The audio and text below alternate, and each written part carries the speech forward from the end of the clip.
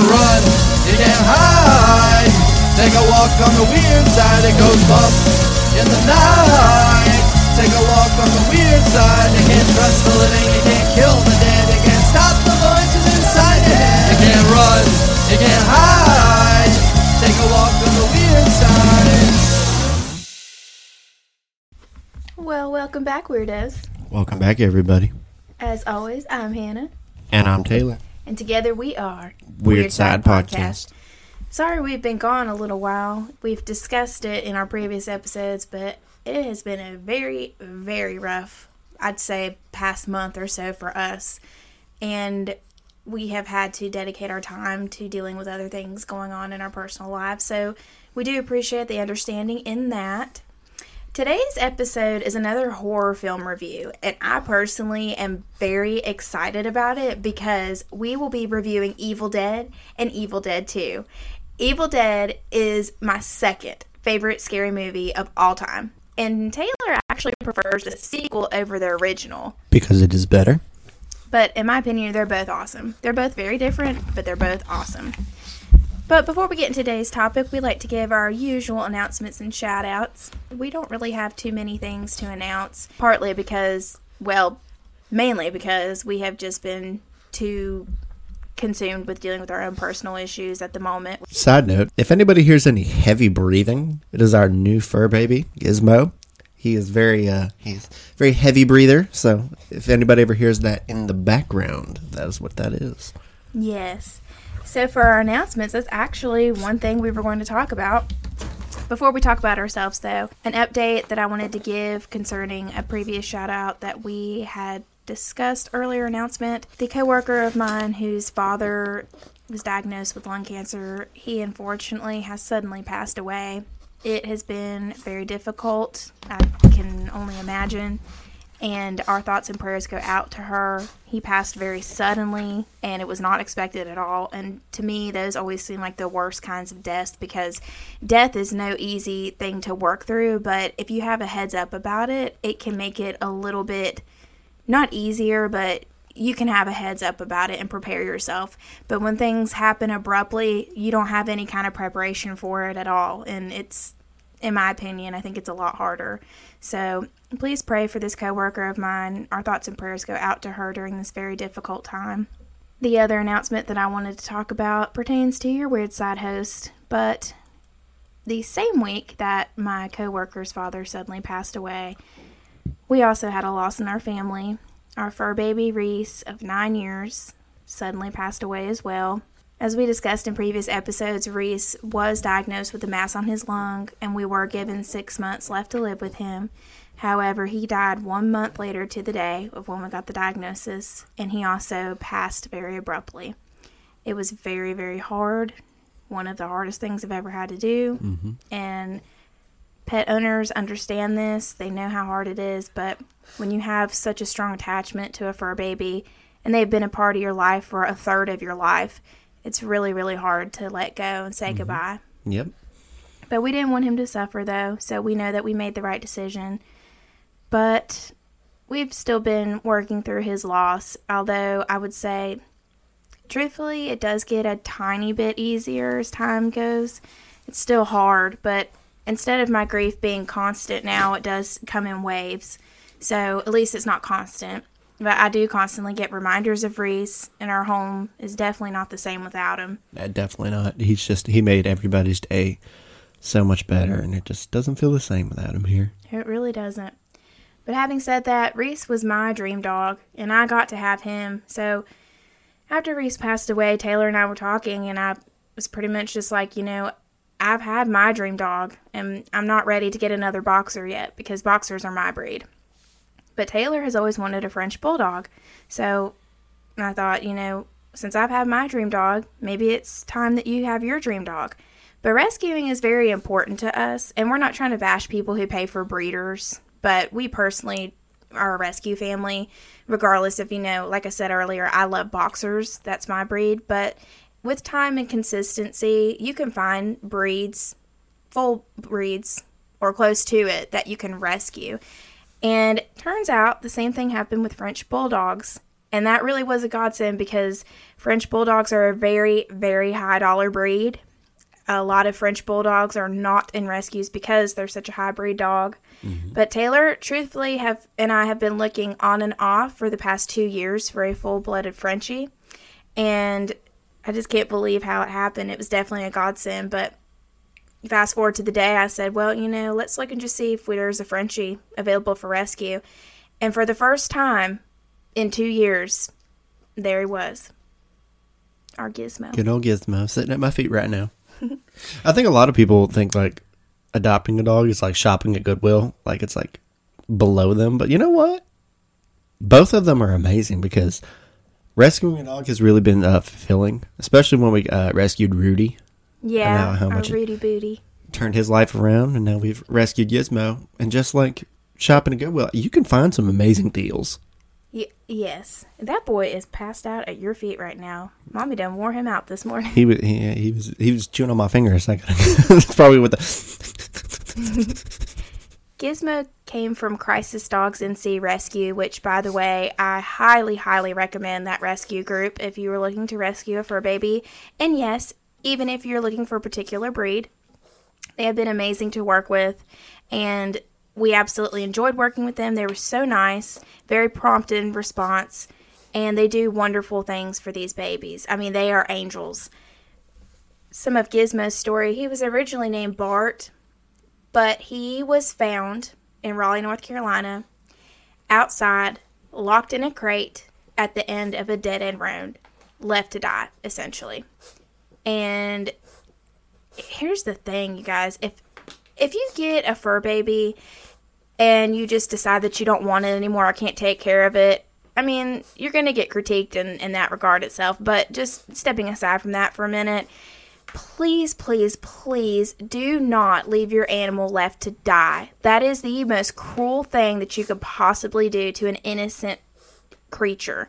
If you can't care for your animal anymore, please find somebody to take it in that you know and trust, and if that's even too much, drop him or her off at a local animal shelter. At least then, if it is a kill shelter, which does make me sad, but even if it is a kill shelter, they can put the animal down in a humane way, not just left to die and suffer. Anyway, Gizmo is around 2 years old, and he has one eye. When he was found, he was severely malnourished. You could see almost every bone in his body, and he had glaucoma in his left eye really bad, which is why he had to have it removed. He is 2, but he is a little bit behind developmentally, and that's because of his traumatic past, but he is such a sweet and loving boy, and he's already brought so much joy to this house. And yes, he's been some work, but he's just so precious. So getting into our usual shout-outs now, we'd like to give a shout-out to the one and only Derek Nowlin from Steak and Sauce Podcast. Whoop, whoop. Whoop, whoop.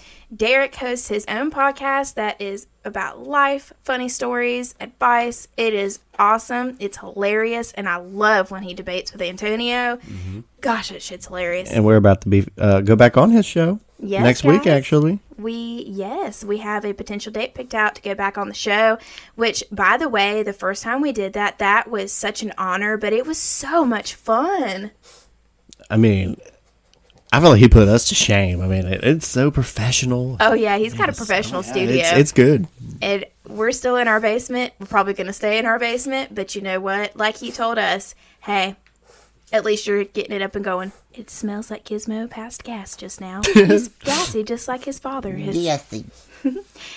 Our next shout out we want to give to is my best friend Meredith for designing Weird Side's logo, and Logan for doing his version of Meredith's design. His logo is the one that we use for our uploads, but we still use Meredith's logo for our icon on our YouTube channel. Recently, one of Taylor's coworkers, his wife, actually made Taylor and I Weird Side shirts. We posted that on our Facebook page so you guys can see.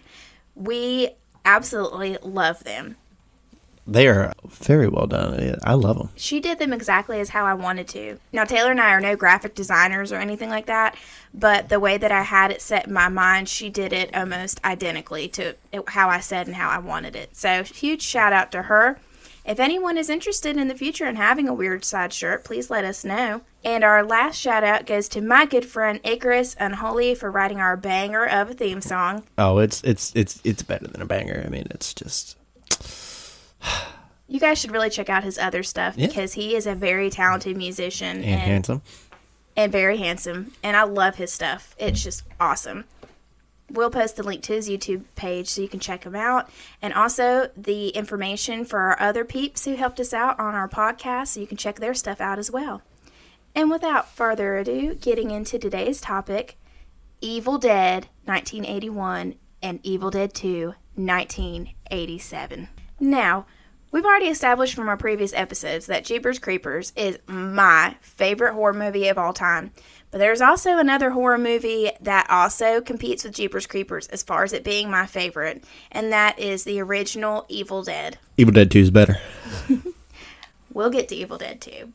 But we'll have to start out with the first film to establish the origins of Evil Dead and the franchise.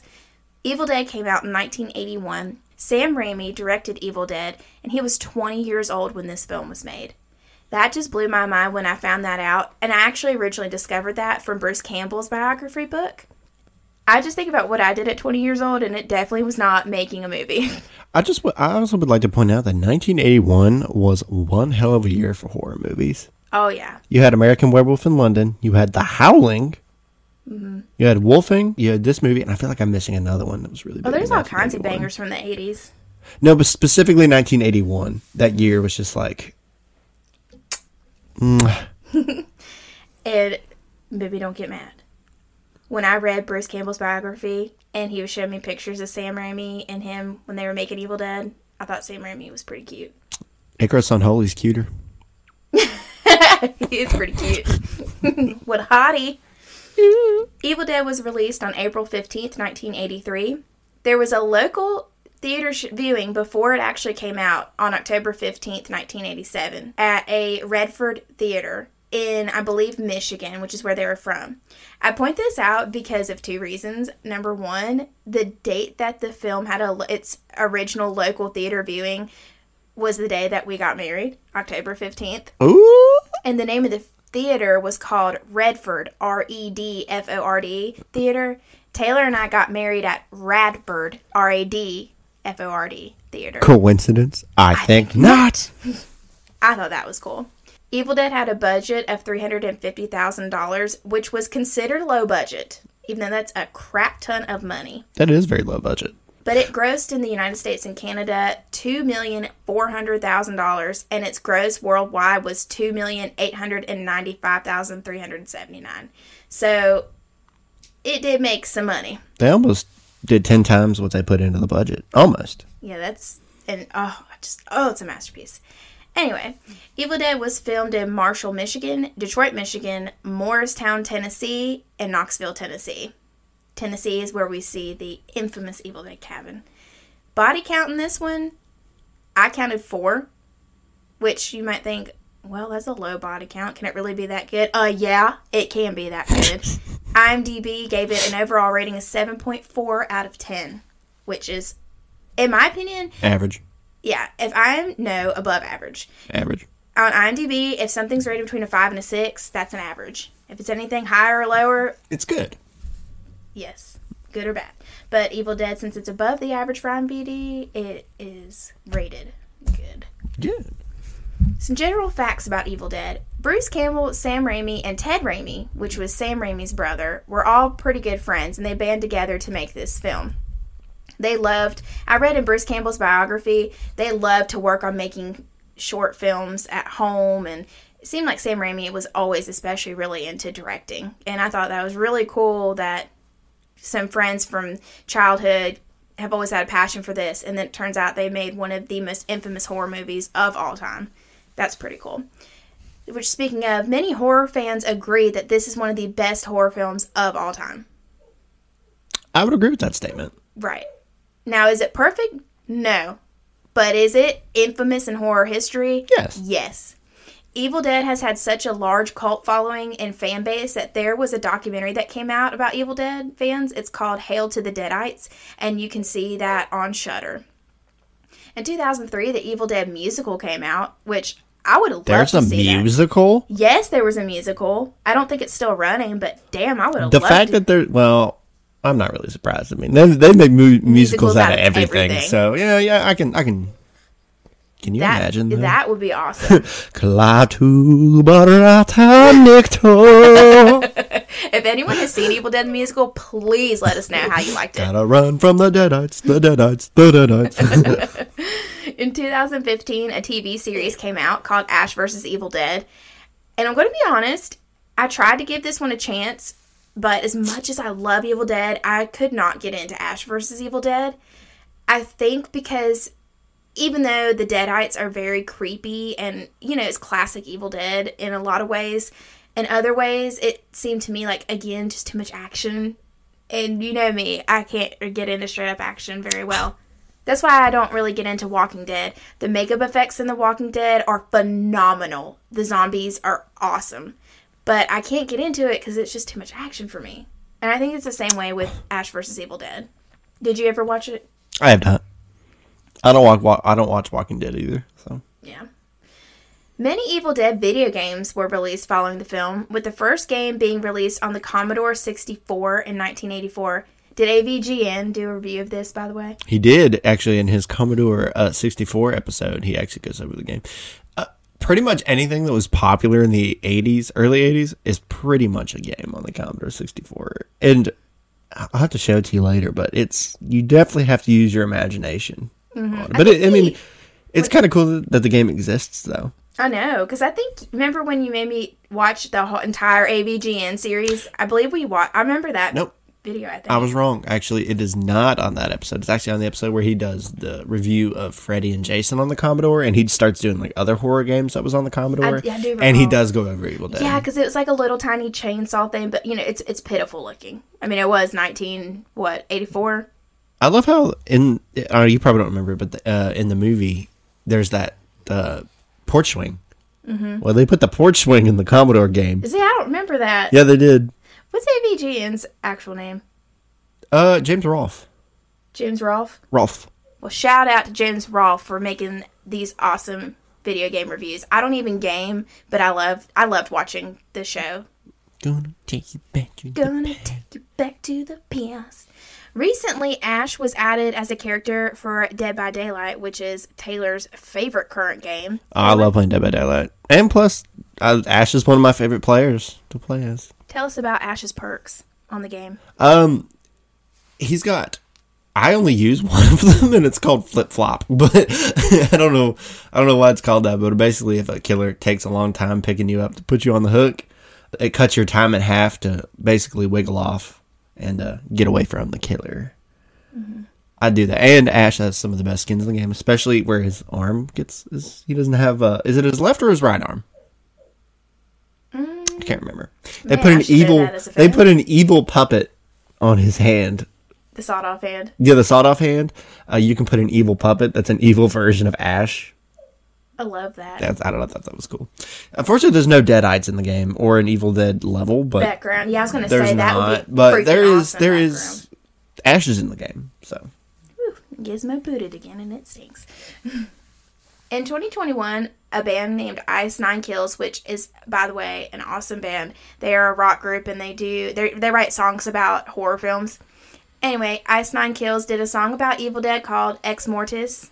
I have not personally heard it, but we do like the Crow song. Probably the best out of all the ones Love I've that heard. song. We need to check that one out.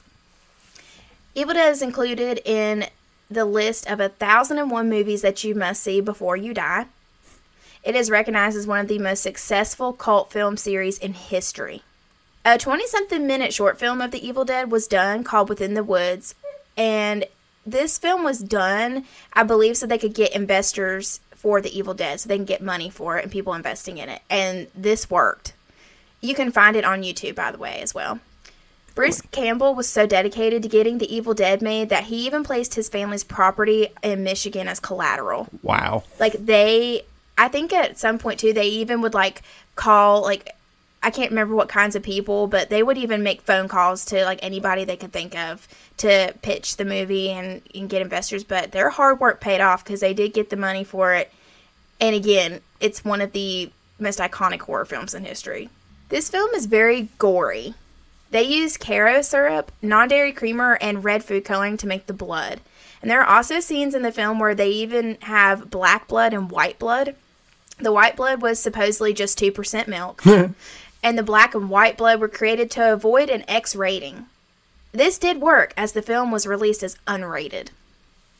Campbell was saturated in so much fake blood during filming that at one point his character's shirt cracked and broke when he tried to put it back on. So, like, again, this was a movie that was considered low budget, so they had to, work with what they could. Kind of like, in Halloween, John Carpenter, you told me that they had to pick up all the leaves and reuse them for scenes. Yeah, they couldn't afford more. They had a box of leaves, and they would spread them out, and then they would pick up the leaves and put them back in the box. I think it was kind of similar in this regard as far as, like, costumes. So I think Ash may have had to wear the same shirt over and over again, and it got so saturated that whenever he would set it by the fire to dry, it would harden and it cracked. Wow. So I guess they had to spend some money to replace his shirt. There were many injuries during filming of this movie, and we see many of those injuries on Bruce Campbell, and a lot of those injuries that you see on him are not makeup. He was injured many times during shooting, including reportedly getting teeth knocked out, a severely injured ankle, and numerous lacerations and bruising. Damn, he goes hard. Hardcore. This movie was one of the highest rated video rentals of the year that it came out. So now that we've got some fun facts established for the film overall, we'll go ahead and start diving into the plot. A group of 5 friends / Michigan State University students are traveling to a cabin in Tennessee. I believe it was to research material for a book. I believe they were traveling pertaining to school. Does anyone really care why they're going out there? I guess not really. I mean, look, there might be why the hell are they going out in the middle of the woods? It's a scary movie. Maybe okay, they're just hardcore. going there for the shits and giggles. Yeah. I mean, maybe hardcore fans are like, well, why did they decide to go out here? And you know how hardcore fanatics can be. I mean, teenagers do stupid stuff all the time. That's true. So, Do you really need an explanation? You really You don't. could just be like, hey, dude, I saw this cabin in the woods. We should totally stay up there because it's creepy. Which I guess is kind of what it was in this movie. Mm-hmm. Before the camera pans onto the group of friends, we see the camera creeping through the woods at odd and inhuman angles. It's very, very creepy. And I will always emphasize the score of a horror film to add to how scary it really is. But we just, as we see this camera creeping around at odd angles, we just hear the...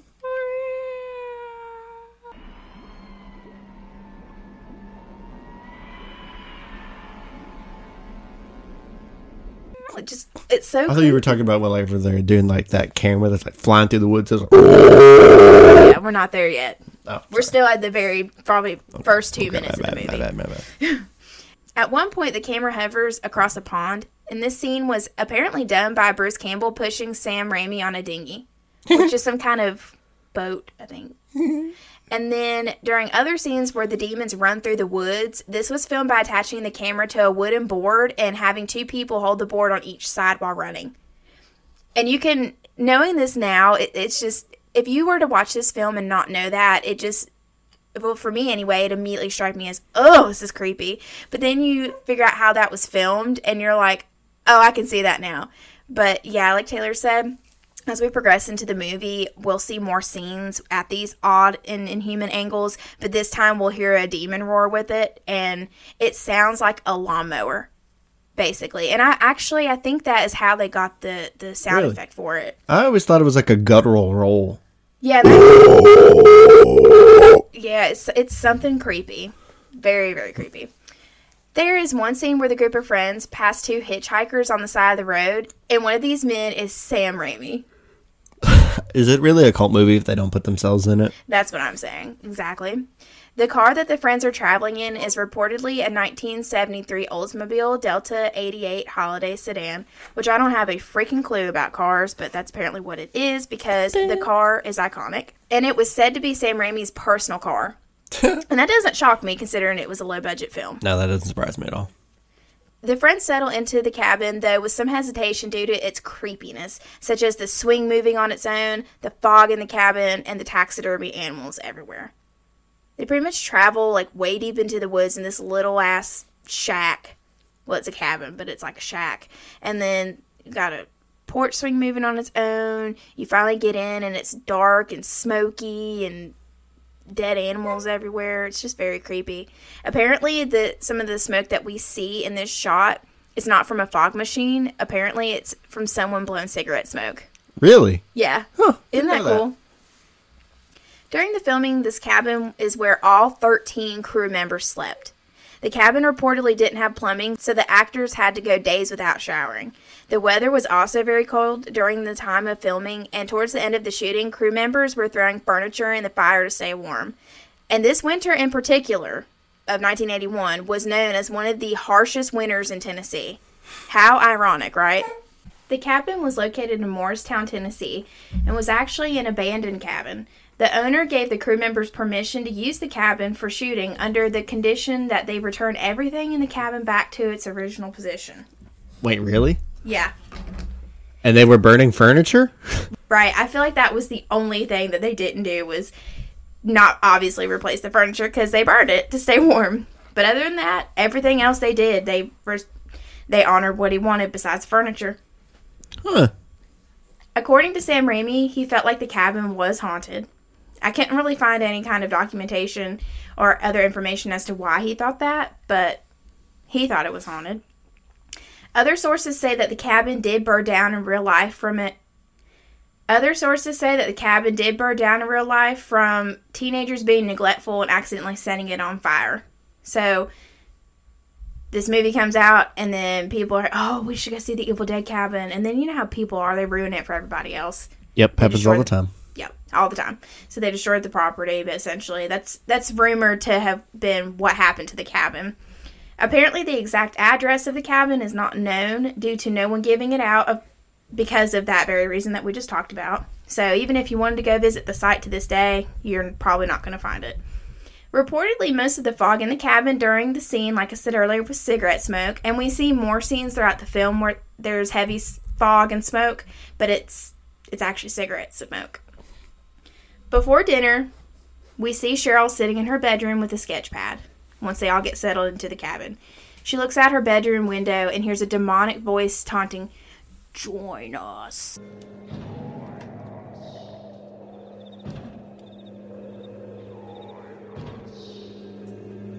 I can't even do it right. Join us.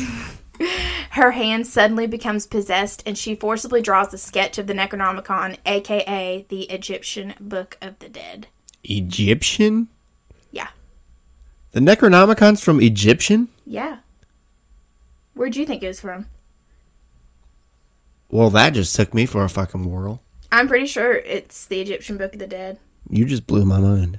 Wait, did you... Well, I know a little bit about Egyptian, Ooh. stuff, so, it's weird. The fact that in Egypt... so, Anubis has to do with this book? That's the god of the dead in Egyptian... What's the word I'm looking for? Mythology? Mythology. Yeah.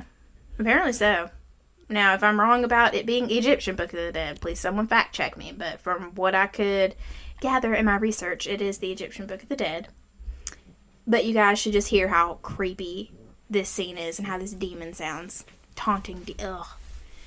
During this scene, we can hear an eerie wind sound effect. Apparently, this was an actual recording of the wind that Sam Raimi himself took during the time at the cabin, I believe. And he himself thought it was so creepy that he did use it in the film. That's pretty cool. That is pretty cool. It's very dedicated. During dinner, the cellar door suddenly flies open out of nowhere. Scott and Ash go downstairs to investigate, where they find the Necronomicon, a blade, and an old tape recorder. Can you just imagine eating dinner, and all of a sudden your freaking door just flies open out of nowhere? There's no wind outside. There's nothing that could explain why it just flew open at full force. I'd be scared shitless, and I'd probably be like, all right, baby, it's time to go. Hell no. Honestly, No. if me and you were together and we went to a cabin this creepy, honestly, I'd probably say time to go before we even went inside, but... If we pulled up, if we were staying at a cabin and we pulled up and that was our cabin, it's going to be a hotel. Oh, yeah. And if we didn't leave when we saw the first visual of the cabin, then when the door flew open, that would be the definite cue. Like, oh, nope, You're time under to the go. impression I'm going in that thing. Hell no. The cabin where the movie was filmed at, by the way, did not have a basement in it. So the cellar and basement scenes that we see here are shot in another basement. They, I believe, just cut a section in the floor and made it seem like it was a basement, but really that cabin had no basement in it. So all these shots in the basement or in cellar are at a different location. And I thought that was mind-blowing because it's so well done that to me it just looks like it's part of the cabin. Now, how did they film the scenes with the people in the basement sticking their head out of the cellar door? Well, they either, I think they cut the hole in the floor to make it look that way, and if, you know, where someone could maybe fit down there and it can look like that, and if not that, then I guess they were done at a different location. But I believe that they just used that hole in the floor. Mm-hmm. It was like they made a little space where people could, like, get in there, but as far as it being a full basement, it wasn't the case. Also, the old tape recorder that we see is rumored to actually be Bruce Campbell's father's tape recorder. So there's another item from the movie or prop that the writers and directors, actors and producers have used from their own personal collection. So after this cellar door flies open, Ash and Scott go down to investigate. They come back up with all that stuff. And the group sits in a circle in the cabin living room and play the recordings on the tape recorder. Cheryl gets spooked and turns it off, but Scott turns it back on. And when he does this, they play the incantations that resurrect the demons. Cheryl screams in torment, and a tree flies through the living room window. Here's a fun fact. The enchantment, Some sorrow de es hicar donde rosa, is supposed to resemble saying Sam and Rob are hitchhikers on the road. Samanda robza, dar his hiker dans de roza, Ganda. Shut it off. Ganda. Shut it off. Ganda.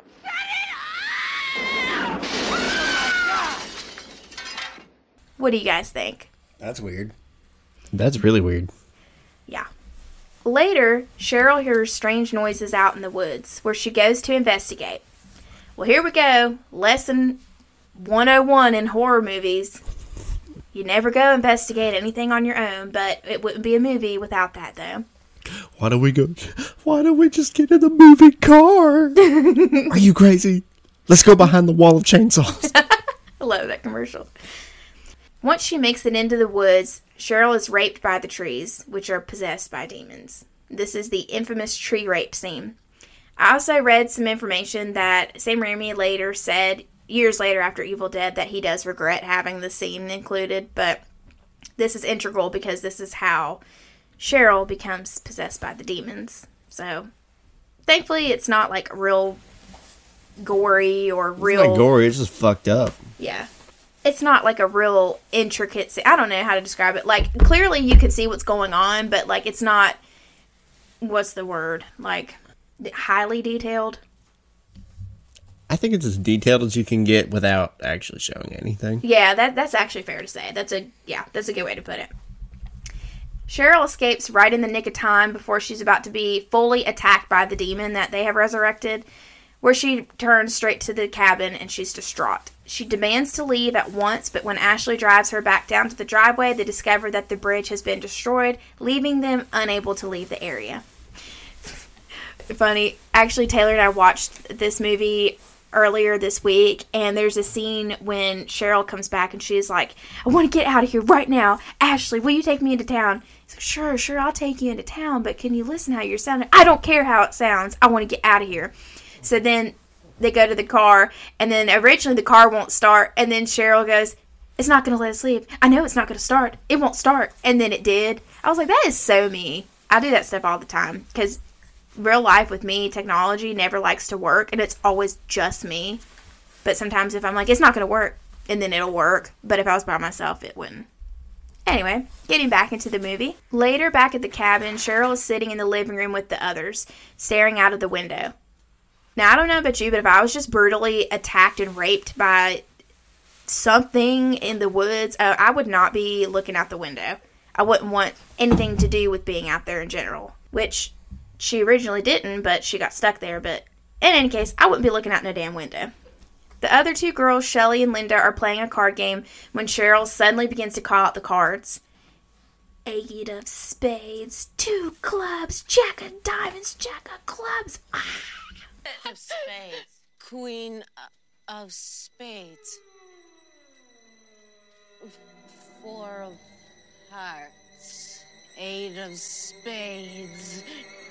Two of spades. Jack of diamonds. Jack of clubs. I always thought that was creepy. She turns around to face the group of friends while we see her face begin to turn inhuman. Her eyes are white and she has scratches on her face. She begins to levitate in the air in a demonic voice, stating that every person will die one by one. Why have you disturbed our sleep? Awakened us from our ancient slumber. You will die like the others before you. One by one we will take you.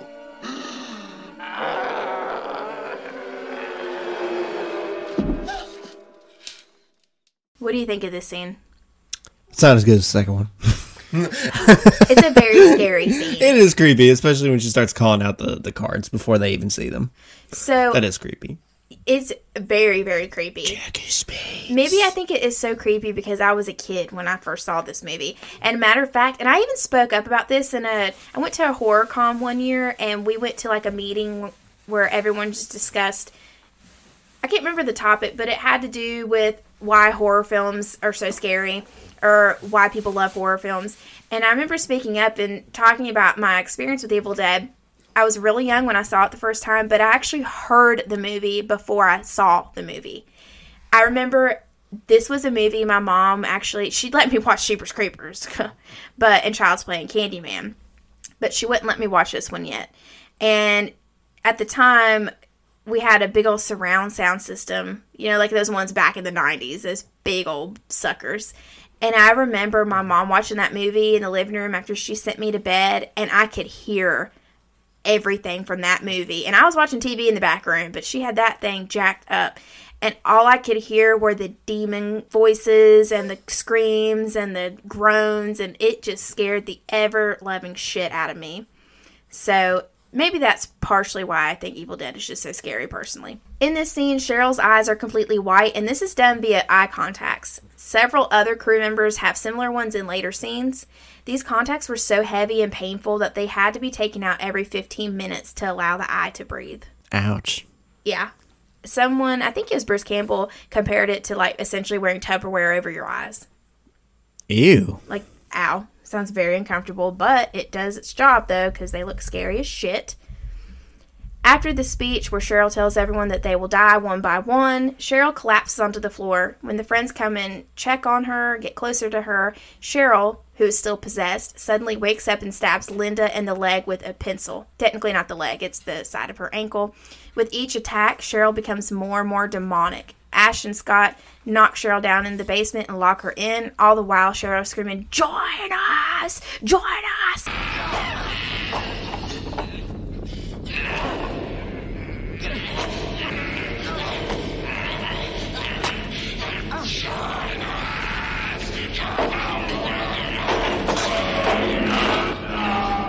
Also with this scene where she stabs Linda in the ankle with that pencil, that is like, I think one of the most iconic scenes in horror movie history. It's a practical effect, obviously, but it just, it'll make you cringe when you see it. If anything, like, that was, when I first watched this movie, that was one of the main things I just remembered about the movie, was just how brutal that scene was. It was very brutal. It's very gory. With her nerves frayed, Shelley decides to go lay down in the bedroom, but when she does go to do this, she's attacked by a demon through the bedroom window. When she screams out, Scott goes in to investigate, where Shelley attacks him, completely possessed. So the demonic force that attacked Cheryl has been lingering around the cabin, and then Shelley, just like Cheryl, starts peeking outside through the window, and then it sees her and comes to the window, attacks her. She's possessed now. Now, I'm just asking, in real life, if it was us, and then I went to go lay down, which we're inseparable, but let's just say I went to go lay down, and then I caught a scream out, and you hear a big crash, would you come to check on me? Yeah. I did it yesterday. Oh, yeah, you did. I was putting the playpen up. But what would happen if you came and then all of a sudden I started attacking you and I was a demon? I mean this in the nicest way. What attacking me in what way? Like, I try to kill you. Do you have a knife? No, but I'm using my hands to try to strangle you and scratch you and penetrate you. Penetrate me? Yeah.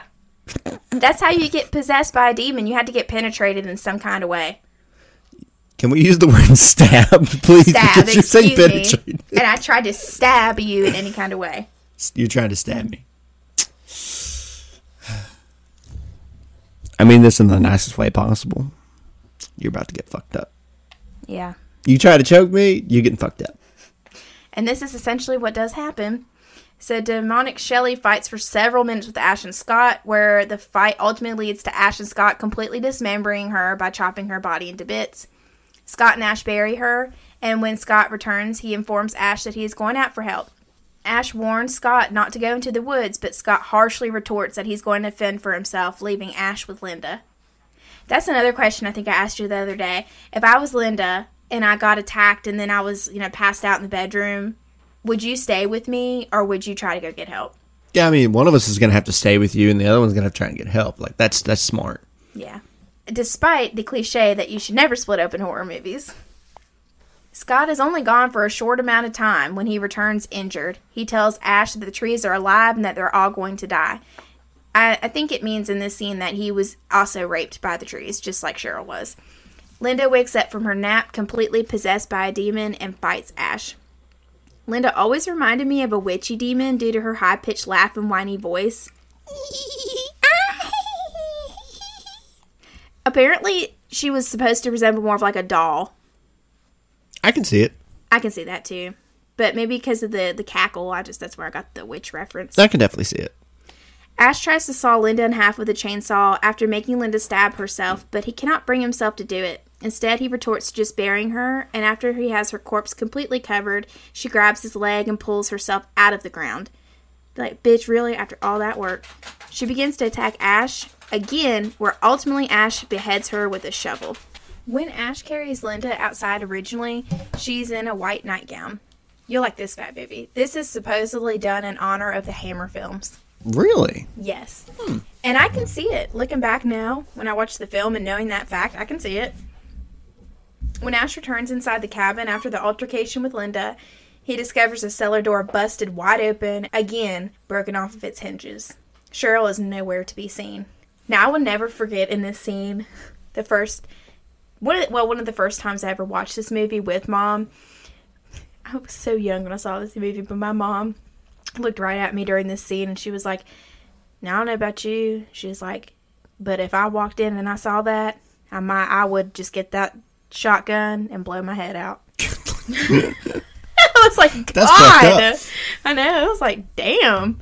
But I mean, I don't know. Like, I'd be scared shitless if I walked back inside seeing that.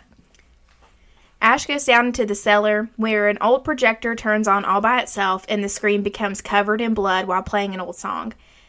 I think it's I can't remember the name of it exactly, but some old Charlton song or something like that. Mm-hmm. Ash goes back upstairs where his senses appear completely heightened. At one point, he holds his hand up to a mirror and pushes his hand through it. After a second, he removes his hand, screaming. At this moment, he sees something fly past the window out of the corner of his eye, where he abruptly turns and shoots out the window.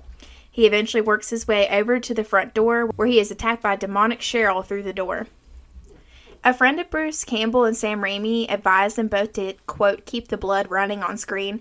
So this scene that we saw in the cellar with the blood coming on the projector screen, that was in honor and tribute to him. While he's fighting off Cheryl, Scott wakes up and is completely possessed by a demon.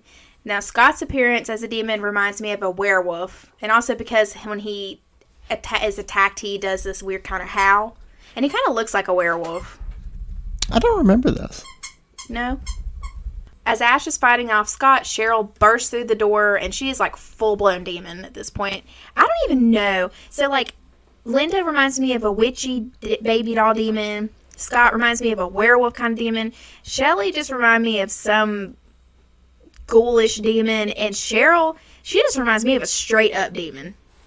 I don't know. That's just how I always kind of felt about it. Mm-hmm. But anyway, Ash eventually throws the Necronomicon into the fire, where Scott and Cheryl both freeze up and they begin to decay via this incredible claymation sequence. I love this scene in the movie because out of nowhere, everything's done in like real life type of film, and then their dismemberment is completely claymation. And you may think, that sounds terrible, but it's actually pretty cool. Claymation's underrated, in my opinion. It is. It's such an art. But I think it doesn't take away from the scene at all. Yeah, you can look at it and be like, that's really low budget. But, I mean, it works. It's very time-consuming. Very. But if done well, it can really make or break a movie. Oh, yeah. And I don't think it broke it. During one scene where Scott's guts come down his sleeve, I always thought that it was like some kind of grits, but it's actually cream corn. And it does this... It's really... Blah. Once Cheryl and Scott are dismembered, Ash goes outside to greet the morning. He made it through the night. Remember a long time ago when we were talking about scores in horror films, and we were talking about how there are rare times where a horror film will have a beautiful sounding score. I think during this scene right here, it's very pretty. It's probably because it sounds like they use violins and strings, and it's just got kind of like a optimistic tone to it. Mm-hmm. Like, I just feel what the music is saying. It's like, this is something really dark and tragic that just happened, but there's a light at the end of the tunnel now. But suddenly, we see the camera pan through the woods with a low demon growl coming straight for Ash. Just as this demon meets Ash, Ash screams like a woman and the screen goes black.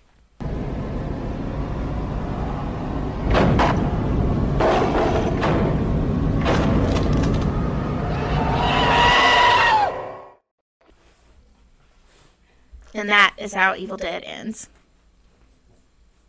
I love this movie. Yes, it has its faults. Yes, it's technically low budget. And no, it's not perfect. But, oh, it is so creepy. And this is just a classic example of why I hate CGI so much. This movie, all of it was practical effects. You can tell it's practical effects. And practical effects require, in my opinion, more time and creativity. And just what better justice can you do for your work of art than to put all of your dedication into it? This is where you and me are probably going to disagree. I think that practical effects and CGI are very similar. Not in the aspect of like what they do. There are just some things that look better when they're done practical, and there are other things that just look better when they're done CGI. If both of them are done well, it can make or break a movie. Both can really like do some really cool stuff, but if both are done wrong, it also looks awful. I mean, that's fair. And just like everybody's like, well, CGI. Well, remember, CGI is still pretty new. I mean, I wouldn't say it's new, but when we were kids, CGI was kind of taken off. Shitty. It really hadn't like found itself yet until certain movies kind of figured it out. And now you're starting to see better quality CGI. Yeah. Whereas like practical effects started out in the 40s, and it had years to like develop. And we started seeing good practical effects later on. 60s, 70s, and especially in this movie, they know what they're doing. You don't even have to have a good budget to do good special effects if you know what you're doing. Yeah. See? Yeah, that's fair. I think maybe for me, and I guess you can make the same argument for practical effects, when I think of CGI, and I agree with you, like when you look at CG when it first came out, and then like now, like it has advanced tremendously. But I think for me, it's more of like, no matter how high quality and well done it is, I still am like, that still looks fake. That's still clearly fake. The Lion King remake looked good. That was all CGI. That looked... I mean, that was high quality CG. That was extremely high quality. And I thought it was amazing. I mean, and it was. But I do remember seeing it, I'm like, yeah, I can tell it's fake. That's because you're looking for it. Oh, is that what it is? That's because you're looking for it. You can do the same thing with practical. You could look at the thing where she stabbed her and goes, that's fake. But it doesn't look real. It looks fake. like a plastic leg. But like that scene... It doesn't look real. It does not look real. No, sorry. It does look real. No, it doesn't. It Yeah, doesn't. it does. Like, it does, but it doesn't. You know what I mean? I think it looks real as crap. No, it doesn't. Weird side. if you decide to watch Evil Dead and you see this, No, I mean in general, if let you're us looking, know. if you're looking for it, you will see it. I liked your facial expression. If you are looking for it, you'll see it. Just like, do you remember Day of the Dead? Is it Day of the Dead that was in the 70s? I think. Or is that Or Dawn of the Dead? I can't remember. You know which one I'm talking about, right? The scene where they go, these people are, Day of the it's Dead. like, I think it's Day of the all Dead. these people are like hiding their loved dead bodies in this like hotel, and the police are going in to get them. And the head explosion. The head explosion, but the wife sees her husband, and the husband bites her arm, right? Because I wasn't looking for it, I thought that looked real. And The blood starts shooting out. Real. It looks good It does. until you go back and and they tell you this is how we did it. It's Yeah. styrofoam. And then you go back and watch it, and now that I see it, I cannot unsee it. I'm like, that looks fake. Yeah. I guess it's for- Don't go in. Go. Oh my God, CGI. It's gonna look like crap. Don't go in neutral. Well, Weird Side, if you decide to watch this movie, please let us know your thoughts. So, I personally would give Evil Dead 1 9 out of 10. Too high. What would It's you too give? high. The IMDb score is perfect. You'd give it a 7.2? 7.4. 7.4. 7.4. I mean, it's fair. You know why? Why? Because this movie, like, it's set up. I like to think of it as like the Alien, kind of like how like Alien and then Aliens. Like Alien is a good movie. Aliens, the sequel, is phenomenal. The same thing here. It's a good movie. Sequel's better. Yeah. Because it like this movie just kind of like set up like how the rules kind of work with this whole universe that we're in, and then 2 not only like still keeps in that same thing, but builds upon those rules. So, even though I would rate it way higher than you would, we can both agree that this is a good movie. It's a good movie. And it gets the official Weird Side thumbs up. Oh yeah, absolutely. Well, before we get into Evil Dead 2, we're going to take a quick local business shout-out break, and we will be back. Take a walk on the weird side. The first business that we want to give a local business shout out to is the one that we always start with, Grace Upon Grace Creations. Grace Upon Grace is an online boutique, and she sells a lot of cute jewelry, t-shirts, apparel. She even does car freshies, and the scent list is endless. She can even customize the mold for you too, possibly. She has a lot of different options on there, and she is a little delayed on her processing times at the moment. But if you decide that you do want to place an order on Grace Upon Grace Creations, if you message them your order and use the code word WEIRDSIDE, you'll get 15%, that is 15% off your order. Our next local business shout out is the other one that we always give a shout out to as well, and that is Sugar and Flour. Sugar and Flour is a local bakery / coffee shop here, and y'all, oh my gosh. So many people in our community, I think, have become addicted, just like me and Taylor, which is nice to know we're not the only ones. How can you not be addicted? I Like, mean, how I can don't you know how you not? can. Like, But like right now, she has her s'mores cold brew back in season, and oh, it was so good. We actually went the other day to go get some breakfast from Sugar and Flour, and I asked Sam when her Sugar and Spice was going to be coming back out, and she said September 1st is usually when they start that. I love that. We get a whole extra month of the fall season and flavors. We also recently tried a new breakfast sandwich that she had. It's basically her own homemade Egg McMuffin, but like way it was better. good. It was really good. It was an English muffin. It had egg, originally sausage, but I omitted the sausage, bacon, pepper jack cheese, and Sam's own homemade sauce, but I think it tastes kind of like mayonnaise. Oh, y'all, it was so good. Oh, it was so good. Saga. But yeah, if you decide that you want to sweeten a treat, I would definitely check them out. Sugar and Flour. Let them know that Taylor and Hannah from Weird Side sent you over. And our next local business shout out that we want to give check them out. You want me to do this one? Yeah, I'll do go this. ahead. Fellas, do you like the game? Yeah. I know I do. Thank you, random stranger that's in here. I myself, I don't think I've really talked about it on here. I myself am a old video game connoisseur. That's where my passion is. I like to collect it. I like to do that. It reminds me of my childhood. You guys know out there that does this. If you want your hands on a specific childhood memory of yours, whether that be Crash Bandicoot, The Wrath of Cortex. Oh, that's my favorite. Or, you might be an NES guy and you might want Batman Return of the Joker.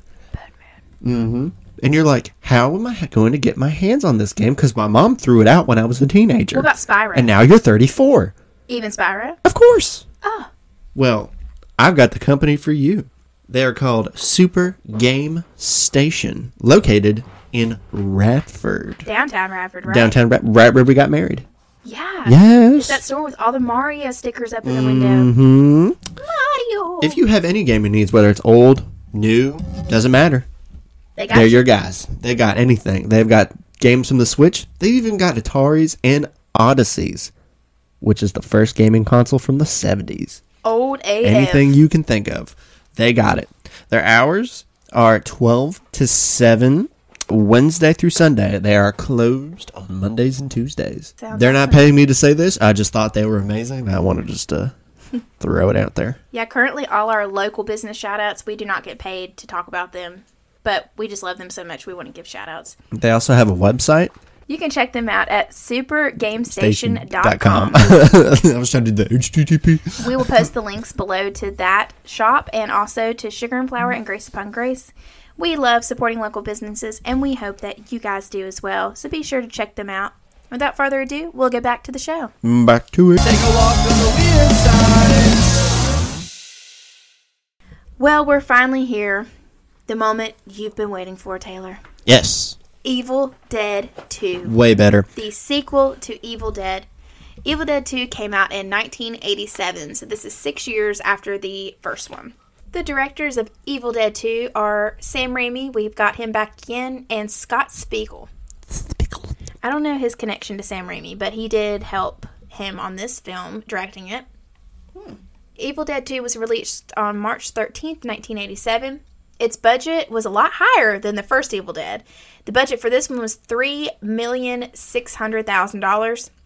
It ended up grossing in the United States and Canada $5,923,044, and its gross worldwide was $5,924,044. So an extra $1,000, but still, that's pretty freaking good. Yeah, that's pretty good. Evil Dead 2 was filmed in Wilmington, North Carolina, Wadesboro, North Carolina, and Detroit, Michigan. So they did not return to Tennessee in this one. Body count in this one, 3, but 5 if you include the mother and father. Those don't happen on screen, so I wouldn't count them. So then 3 plus a hand. This is the movie where Ash loses his hand and he develops his infamous boomstick. Spoiler alert. IMDb rating for Evil Dead 2 is 7.7 out of 10. It's better than that. So it did score higher than the first Evil Because Dead. it is better. I love Evil Dead 2, but I don't love it more than the first one. But Why? I still think it's awesome. Why? Because this one's more of a horror comedy. So? There's nothing wrong with horror comedy. But when I watched Evil Dead, it kind of just set it up for me to be like a very terrifying kind of movie. And then its sequel was like funny.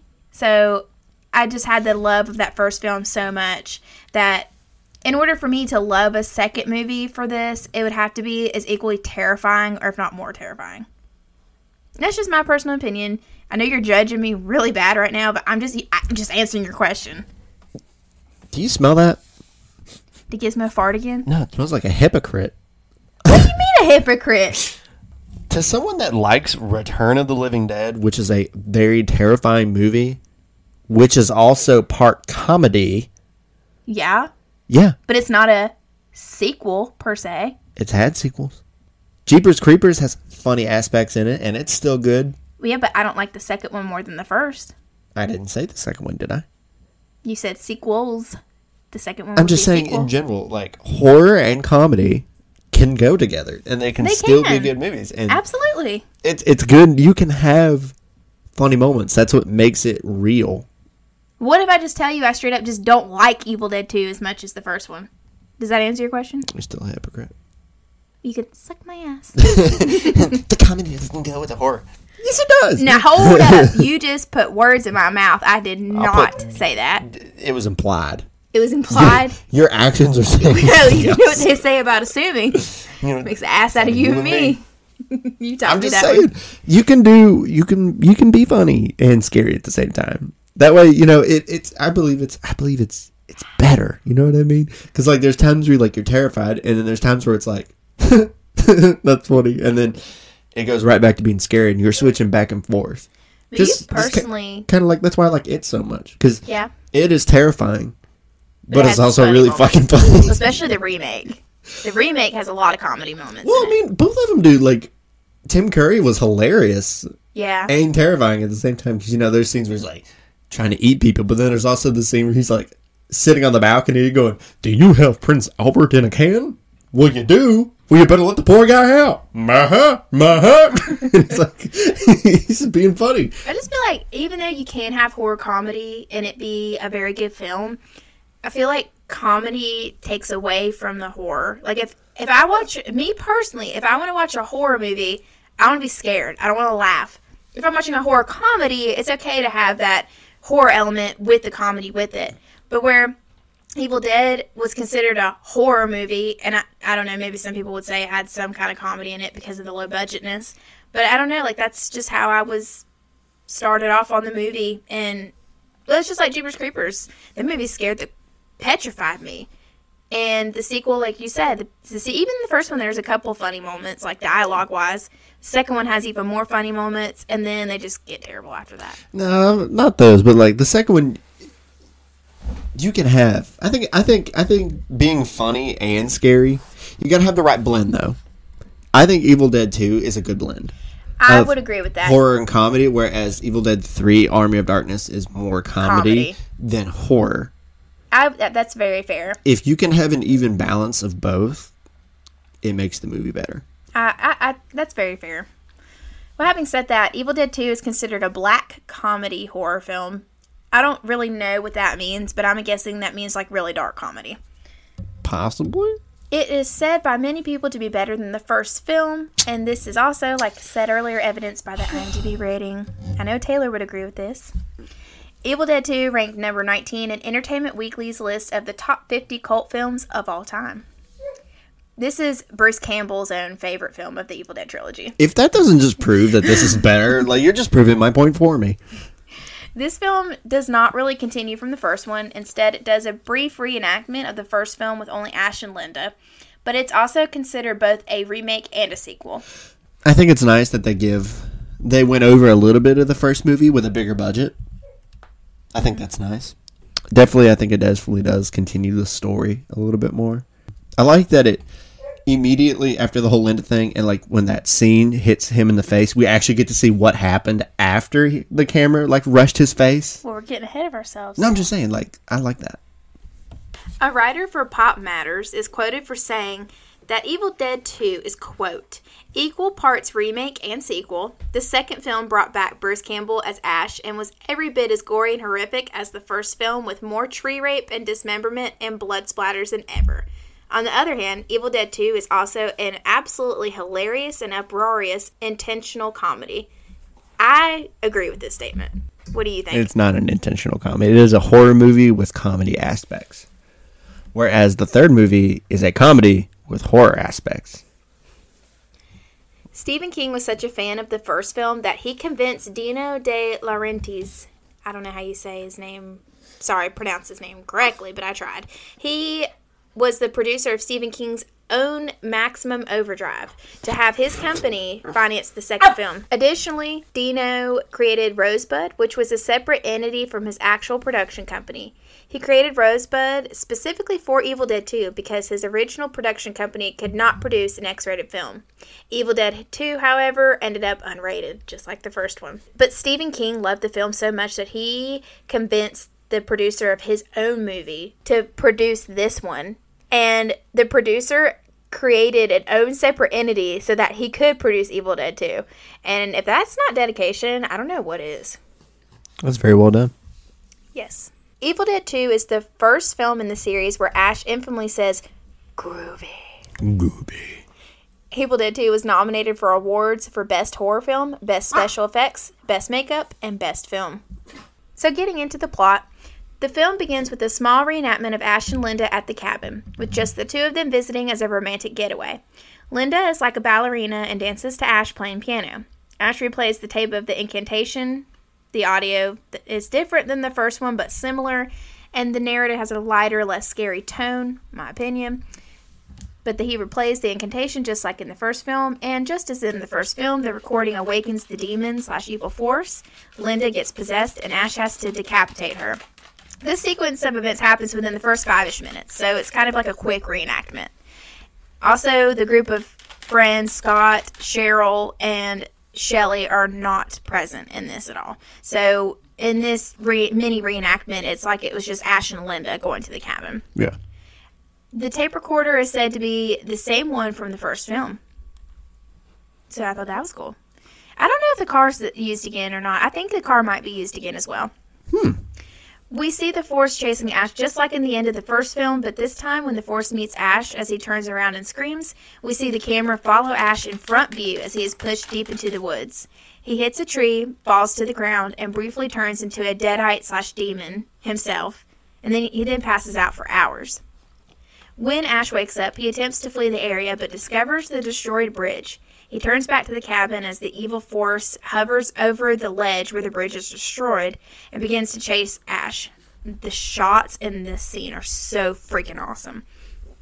I think we see the return of the odd angle type of perspective, but I don't know if the filming was done just like in the first one where they took a board and held it on two sides. I don't know if it was done that way in this movie. I don't think they could have done that this time because remember had the higher shots. budget. Do you remember the shot where like they're running through the house, like Ash is running away from it? Yeah. And it's Yeah. and it's following him and it goes through the car windows. Yeah, that can't be done by, I wonder how they did that. I don't know, but it's really well done. Ash gets into the Oldsmobile and he drives back to the cabin as the spirit chases him. At some point, Ash has to flee from the car, and he runs on foot back to the cabin, but the evil force isn't expecting him to have fled the car. It plows right through the car windows, like Taylor said, and continues heading towards the cabin. And also, like Taylor said, when Ash gets into the cabin, the force plows through the door and chases Ash throughout the house. And you're seeing in the perspective of the evil force, but it just follows Ash around all the curves and turns, and it's just a nice shot. Very well done. When Ash returns to the cabin, Linda's corpse revives as the demon Deadite. After chasing Ash for a little while through the house, Ash eventually hides enough to where the force just gives up and leaves the house. And afterwards, Linda's corpse revives as a demon or Deadite and chases Ash. Her decapitated head falls into his lap out of nowhere, and she bites him with razor-sharp teeth. In the crotch. And this is where we start to see the comedy elements of it. Just the whole scene is kind of funny and goofy, and the dialogue's a little goofy as well. But Ash has to get his hand free by taking her to the chainsaw shed and wrenching her hand off of his head. I don't know what that machine's called, where like you see it in Orphan as well, when she puts her wrist through it and then tightens it and it breaks her bone. I don't know what that device is called, but that's how Ash gets Linda's head off of his hand. And as he does this, Linda's decapitated corpse plows into the shed, attempting to attack him with a chainsaw. Ash overpowers her by turning the chainsaw back on herself, where she saws her own body down the middle. This is also, it's kind of a funny scene, because just out of nowhere, you just see this decapitated corpse just plowing right through the shed, and I don't know, it's just done kind of in a goofy kind of way, I think. I think it's intended to be both. Yeah. Meanwhile, back in the cabin, Ash's bitten hand becomes possessed, and he chainsaws off his own hand. The possessed hand runs away from him, where Ash chases him through the house. Ash ultimately shoots the hand through the wall, where a river of blood comes through the wall and covers Ash head to toe. Afterwards, it sucks back into the wall. You totally forgot the best part. What was that? When it's like crawling, and he's trying to hit it, and it walks back into frame and flips him Yeah, off. that was intentional. So, there's also a scene where Ash captures the hand underneath a trash can, and he uses a stack of books to put the weight on the trash can, and one of the books we see is called A Farewell to Arms. I also like that the hand has its own, like, it doesn't talk, but it does talk. So, like, it has its own, like, entity. You're like a high... Yeah. That's actually pretty well done. Thank you. The scene where Ash fights his hand in the kitchen was reportedly completely improv by Bruce Campbell. And Raimi liked it so much that he used it in the film, first take. While Ash is fighting off the Deadites, A young woman named Annie and her partner Ed are seen departing from a plane with pages of the Necronomicon. Annie is the daughter of the archaeologist that we hear on the incantation recordings. She and Ed get to the bridge to cross over to her parents' cabin, but they discover that the bridge, of course, has been destroyed. While there, a hillbilly man and his girlfriend, named Jake and Bobby Joe, arrive to Annie and Ed, where Jake bribes Annie into taking them all to the cabin via a back trail in exchange for money. And when the group arrives, they find Ash in the cabin completely covered head to toe in blood, but Annie's parents, of course, aren't anywhere to be seen. She infers that Ash murdered them. Ash is overpowered, and he's thrown into the cellar. The group continues listening to the enchantment, where they discover that Annie's dad had to kill her mother, named Henrietta, due to Henrietta becoming a deadite. As the recording is relaying this information, Henrietta rises from the cellar floor and chases after Ash. Ash screams for help, and the group ultimately does let him out. I love that when he goes over, he's like, yeah, I buried her in the basement cellar, and it goes a close-up to, like, Bruce Campbell's face, and he's like, oh, shit. oh, shit. God help her, I buried her in the cellar. Oh, fuck. And she just bursts out. Fun fact, did you know that Henrietta is played by Sam's brother, Ted Raimi? Really? Yep. Oh, that's cool. And I also read that the costume and the suit for this Deadite was so heavy and hot that Ted, like, profusely sweated. Oh, I bet he did.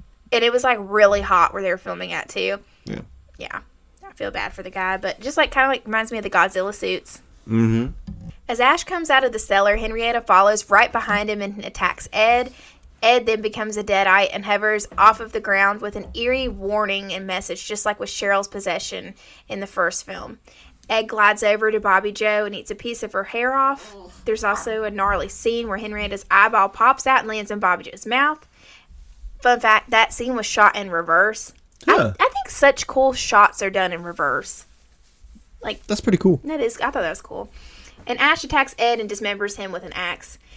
This possession scene does not scare me as much as the first film with Cheryl, but it's still creepy. He's creepy. When he's eating her hair, that's creepy as fuck. Well, how he, like, hovers, we are the ones that were and shall be again. Like, it just, Yeah, it's cool. ooh, it's creepy. We are the things that were and shall be again. In the next scene, we see Bobby Joe running through the woods where she gets attacked.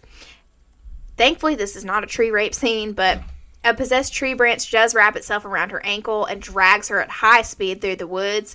She ultimately crashes into a tree, with the scene ending right when she's about to make contact with the tree. Yep. Back at the cabin, Annie tries to translate some of the passages from the Necronomicon, but Jake snatches them and throws them into the cellar with Henrietta. He demands that they all go out and find Bobby Joe. Ash is trying to warn him, like, dude, she's a goner. Don't even I like waste your this time. because panic and, like, this would happen in a real life situation. I really think it would. Like, everybody's on the same page. Like, yeah, there's gonna be that one person that fucks it up for everybody because they can't see the bigger picture. And sure enough, yeah. As they are outside, they have no choice, Ash randomly becomes possessed again and attacks Jake. Annie retreats to the cabin and locks herself inside. In the midst of her trying to protect herself, she accidentally stabs Jake as he attempts to retreat into the cabin, thinking that it was Ash. As she attempts to help Jake, Henrietta reaches for him through the cellar door, grabs him, and eats him whole. I'm glad he died. I didn't like that guy. He was annoying. And as Henrietta is killing Jake, blood just blasts through the cellar door. Like, there's so much fake blood used in this movie. Oh, yeah. Maybe more than the first one. Oh, absolutely. Yeah. And just kind of like in the beginning of the film, when we see Ash kind of temporarily become possessed, this is essentially what he does again. And it's very strange, and I don't really know why he doesn't become, like, full demon or not. Like, he just randomly will become possessed for a little bit, and then he'll come back to normal. And he constantly does that. Ash is never fully and permanently possessed. Maybe because his will is stronger. Perhaps. Perhaps one could make that argument. Ash then makes it back into the cabin while he's still possessed. He and Annie fight one another, and then suddenly Ash is back to his normal self again. After Annie realizes that Ash is not possessed anymore, she tells him that the rest of the pages of the Necronomicon are locked into the cellar. She says that she needs them to close the portal from their world to ours. Ash reluctantly goes into the cellar to retrieve them, and he ultimately kills Henrietta. Okay, now if it was me, I'd be like... The claymation, when her head, like, turns into some weird type of... Yeah, like, I like I that. don't That was know. cool. I was like, It was that's cool. It was cool, but, like, I don't know how to describe it. She was full-on demon, creepy demon. Then she turns into some kind of, like, long-necked giraffe, elephant, monkey chanting thing. You're forgetting the biggest part. That the original setup, and that is... There's no fucking rules no when rules. these motherfuckers possess you. There are no rules. Yeah. They can... When they possess something, they can do whatever they want. Well, the rule that has to stay consistent, you have to be... Well, you prefer the term stabbed in some kind of way. People-wise, when it comes to objects, no, they don't. They can just possess an object, which is one of the best scenes that you skipped over. Whenever Ash is, like, standing and, like, the lamp and all the stuff starts, like, laughing at him, especially the deer head when it, like, jerks. That's and it's like, creepy. Yeah. and everything starts laughing. I like that. That was Yeah, cool. I did skip over that scene. That was earlier in the movie after Ash has to saw off his own hand. Yeah, there's He's no rules. tormented, basically. And when Ash is preparing to go down is it when he prepares? Is it when he prepares to go down and get the pages that he puts the chainsaw on, or is it when they're doing the final incantations that I he think puts it's it on? before he goes down into the cellar, because that's, like, this is back where we're at plot-wise. Dude, you know that creepy-ass demon is down in that cellar, but your only chance of survival is to go in the same spot. What would you do? Put a chainsaw on my arm is pretty Pull cool. Ash? Groovy. Groovy. Yeah, that's when he says groovy, after he fashions like his arm to hold the chainsaw, and then he's got a Sawed-off shotgun. sawed-off shotgun and his other weapon, and then it, like, closes in, and he's got a white streak through his hair too, which I think just emphasized the stress of the situation that he's going through. But after he gets all geared up and is a total badass hero, the camera zooms into his face and pauses for a minute. He just goes, groovy. I love it. After Ash goes into the cellar, kills Henrietta, he tosses the passages to Annie, where she begins to translate and recite the full passage. As she's doing this, the trees surrounding the cabin become possessed and begin to attack the cabin. A portal opens and begins to suck in objects from around the cabin, such as trees, objects from the house, and Ash's car even. In the middle of reciting this passage, Annie is stabbed by Ash's possessed hand and she dies. Since she dies, unable to finish the incantation, the portal gets a hold of Ash and sucks him into this other dimension.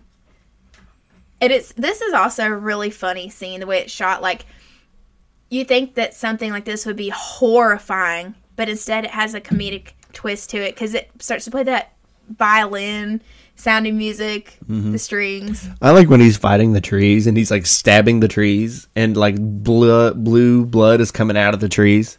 Yeah, it's really cool. All these effects seem practical, but it's a really cool scene. You're also forgetting, they're talking about the champion of the past at some point in the movie. I don't remember when it is, but they're talking about it.